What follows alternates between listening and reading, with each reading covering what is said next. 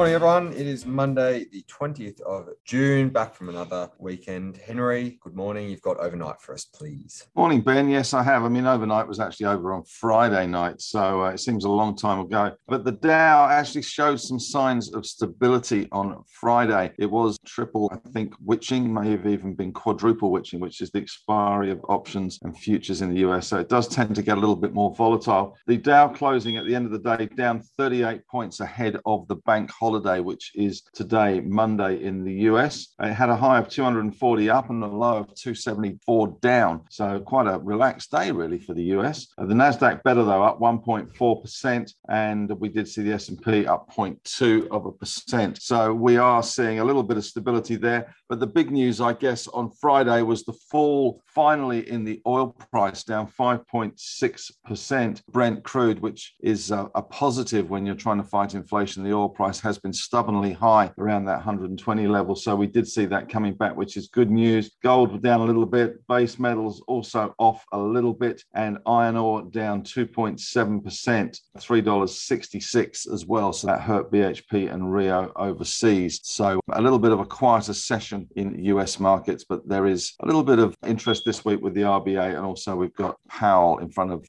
Congress, one of his two-day testimonial sessions. So that'll get interesting as well. Nice. Thank you, Henry. Tom, what have we got in store today? Thank you, Ben. Well, when I started my notes, the ASX 200 was treading water, which was actually better than what the futures had indicated. Industrials and tech stocks outperforming. Most sectors are in positive territory. Energy and miners the worst performers as we saw those commodity prices come off the top on the weekend. The big four banks all positive. Cooper Energy has some capital raising speculation around it. $245 million is expected to be raised at 24.5 cents. Infomedia up 6%. They had an offer of Infomedia up 6%, received an offer of 170 cents. Transurban up 1.7%, announced a 26-cent distribution. And Vicinity Centres, VCX, up 3%. They upgraded guidance. Finally, some good news for Vicinity Centres after a pretty horrible couple of years. And this week, just a signpost touching on what Henry already spoke about, we have Chinese loan prime rates due. So that's the mortgage rates for Chinese property sector. No changes expected. RBA minutes tomorrow. Speeches from Philip Lowe, the main events locally. And we do have the US market closed tonight. So direction will be muted, taken from Europe, Ben.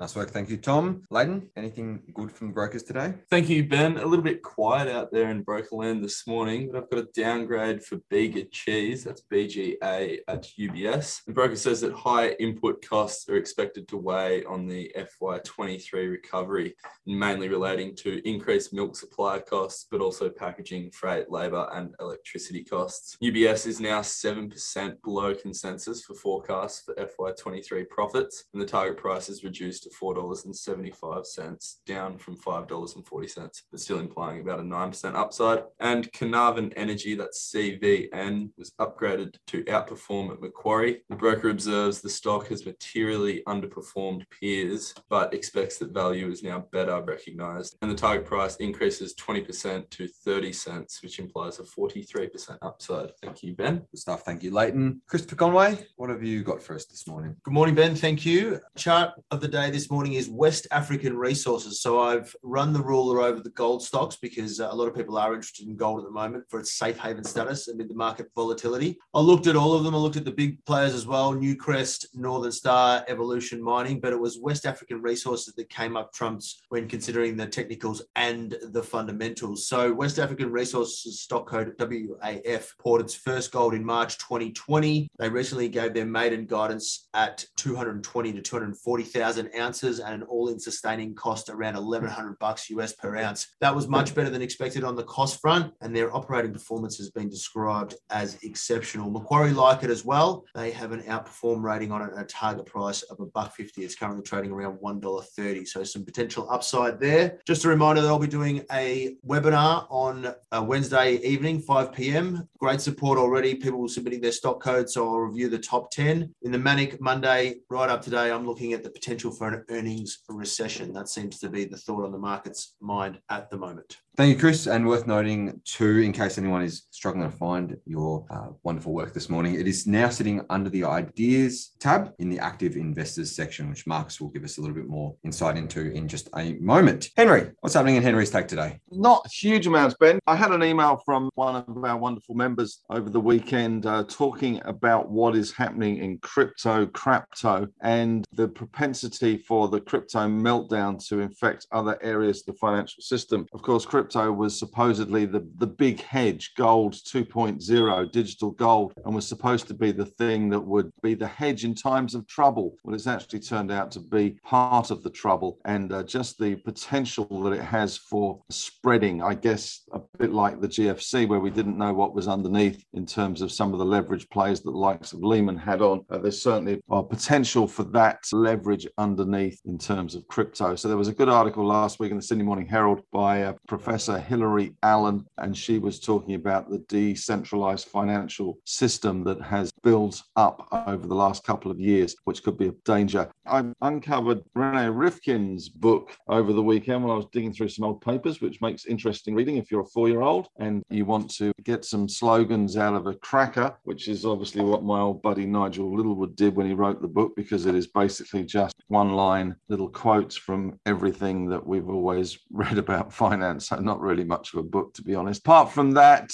just the US normal check-ins there, and just interesting to see how the Atlanta GDP now read that we look at every Monday has fallen off a bit of a cliff. And Janet Yellen was talking last night on ABC on Sunday in the US, talking about how she didn't see much evidence that there would be a recession, but equally she did say that inflation would be a factor in the US economy for 2022, although it would moderate, she hoped, by year end. But quiet day today, not too much to get excited about. Thank you for that, Henry, and your unique book review. Marcus, what have you got for us? Thanks, Ben. On the strategy front today, well, I did the strategy at the weekend, of course, and the main game at the moment is timing the bottom. We've cashed out the strategy portfolio, and the risks at the moment suggest that it could take months to resolve the current sentiment lows. Inflation hasn't peaked yet, could at any time, of course. Central banks are getting more aggressive, not less still. And Jerome and Phil have just woken up. We'll hear from them. That Jerome Powell thing is well watched. It's his semi-annual testimony to the Senate Banking Committee, which will run through everything policy-wise. And Europe's emerging as significant risk, as I wrote last week. We don't want another Greek crisis or Italian crisis. And China's COVID policy is extending supply chain issues.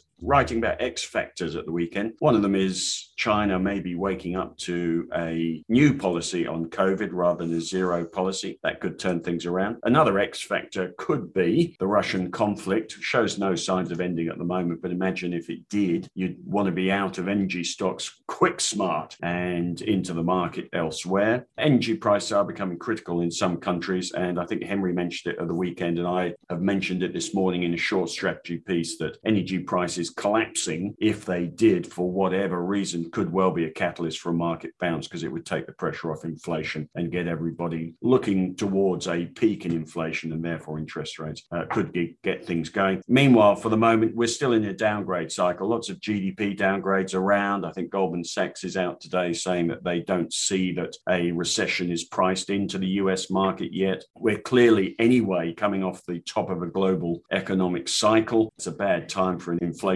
boom, and recession looms in the US, recession looms in Europe, and you can see there's just no reason from the macro side to be calling the bottom anytime soon. I wrote on Friday, was it Friday last week, about the signs of the bottom. I think if you were just to look for one thing, the day you wake up is the day you wake up to a 5 to 10% bounce in the US market, probably the NASDAQ, and that's when you start trying to make decisions about whether that's the bottom or not, and whether any bounce won't be sustained without some macro improvement. So we wait for that day, and as of today, it clearly isn't here yet. Other things to mention today are the chart, which is doing the rounds on Twitter in a number of places, of the PE of the market and how the PE of the S&P 500, if you can believe a PE for a whole market, PE of the S&P 500 is down below the 5-year average. And if you look at our PE as well, we're down to 15 times. This is way well below our peaks. If you look at the chart in my strategy section, brief strategy section today, you'll see our PE went up to close to 30. Of course, these PEs are highly unreliable, and there's often a mismatch between the E and the P. So P's go up and the E's don't go up, and the earnings lag the prices. So at the moment, whilst the PE's fallen to 15, that suggests that the E has stayed up whilst prices have come down, when in fact we might be in for a series of downgrades in the next results season, in which case the PE will start to rise again. So these PEs are highly unreliable, but the charts doing the rounds suggest that we are no longer in a period of excessive valuations of equities and are getting towards value, certainly nearer than we were. Other things today, you'll notice the whole commodities complex peaking out a little bit, including energy now. So you've got resources, gold, energy sector, all coming off the top. And if you think about it, this is a global economic slowdown is feeding into the market from the top down. And it's not really a sentiment thing, it's a growth thing or an economic thing. So we'll see what Powell says, but I can't see any quick turnaround for our market at this stage. Right, the other thing to mention today is we have started the ideas section for active members, active investors. You'll see that in the strategy piece today. This is going to contain Chris's chart of the day, Chris's technical signals, and all the stuff Chris was doing, and allows the rest of the team to drop in ideas. And not going to be a portfolio behind this ideas section. It is simply for active investors. It's where we can put things in without having to frame them as a stock we're buying in the portfolio, things that don't fit into other sections. So have a look at the ideas section today. As I say, it's a bit more short-term for active people. And one of the interesting ones in there is the obvious observation. And we do have some members who are disciples of PolyNovo, PNV. The chart's bottomed quite decisively at a time that the market is collapsing. The share price is going up. The company's on the brink of making a profit over the next couple of years. Some members, as I say, are disciples. The CEO is consistently buying on market. He started buying at 87. They're now $1.42. Do your own research, but PolyNovo clearly flying along. Also in the ideas section, Tom was on Ausbiz this morning talking about Computershare as a buy. He had NextDC as a hold and Kogan as a sell. That chart looks horrible. I've got a piece talking about the risk that the energy sector tops out very precipitously at some point, and also a comment about Transurban, which has got a dividend announcement today. This is one of the companies that has pricing power, and inflation is good for them. Plus, if you beep your car rather than look at the displayed price in a supermarket, they can do whatever they like with prices. They do have pricing power, and you'll notice in this period of inflation, the stock has started to significantly outperform the market. Price is actually going sideways whilst the market falls. So you wouldn't buy it as a growth company, but any fund managers out there listening, this is a stock that's outperforming and is a fairly safe haven against a recession. And that's about that from me. Very nice. Thank you, Marcus. And a good segue there, just to note that we do have a couple of portfolio changes in the newsletter today. In the Forever portfolio, exactly what you were just talking about there, Marcus, we've taken some profits in oil, basically noting that things have gotten fairly high and that the risk of things moving sharply down is increasing, and we don't want to be left holding the bag with a large position if that does happen. The portfolio's overweight, isn't it? The portfolio was overweight. Which has done us really well. It has. We entered those positions a little under a month ago. We've done 10% in Beach Petroleum, 15% in Woodside, getting rid of Beach Petroleum as the riskiest one of those oilers that will be hit the hardest if the oil price does take a sharp turn down. And we've also just reduced Woodside from being a very large position to just a large one. And we've also added a 2% position in Transurban, which is about market weight there. Exactly what you're talking about, Marcus, it being, pricing power, one of the obvious inflation hedges. So happy to get that holding there and collect the dividend, which on this cycle is about 2%, which then leads us into the dividend portfolio, which we are taking a bit more sizable chunk in Transurban there to collect the dividend, put a bit of the cash that we've built up to work. And we're also switching into CBA for much the same reason. CBA's got that big dividend coming up. So we want to make sure that we are collecting those for our income investors. Yeah, I think at the beginning of last week, when we were writing about the week before, actually, when we were writing about the bank sector coming off the top, the idea I had in the strategy section was most investors just ignore this current correction, quite honestly, especially if they're income focused. But if you were wanting to be active and do something, then the obvious thing was to sell ANZ, Westpac and NAB and look to buy, but not buy yet CBA. So the CBA is likely, especially if the market starts to bottom a little little bit likely to run into its results in August. I think they're all August the 10th. We've got a fair time, but it may well be that selling those banks a week and a half ago and looking to buy the CBA before its dividend is the ploy. Also worth mentioning, we haven't launched them yet, but we are about to launch the portfolios for long-term investors based around the Forever portfolio. We're about to launch its own section, and we're also about to launch our own section for the income portfolio. And that will be, so we'll have two sections, one for long-term members and the other one for income-focused investors, which will look at yield, franking, dividends. Yes, and that will house those portfolios as they are now. And when are we launching those? That'll be launched next week. So you're going to do a write-up in this weekend's coming newsletter, and then they'll be live in their new shiny sections next week. So that's two sections, one for the long-term investor, one for the income investor. Last but not least, our question of the day, which today is, if you had to describe Marcus today in one sentence, what would it be? Tom, you look like you want to go first. I reckon I can do it in 2 words: tenacious and awesome. Thank you, Tom. Thank you, Tom. Chris. Sharing knowledge for better outcomes. I've always loved our sense of community and the way that we embrace everyone. And the end goal is to just generate better outcomes, better returns for everyone. Chris, Leighton. Yeah, so mine's a bit more at the risk of sounding cliche, but helping investors become the best version of themselves that they can. Very nice. Henry. Well, I was going to try something along the lines of the New Zealand butter, but struggling to come up with it. Your friend in the fridge.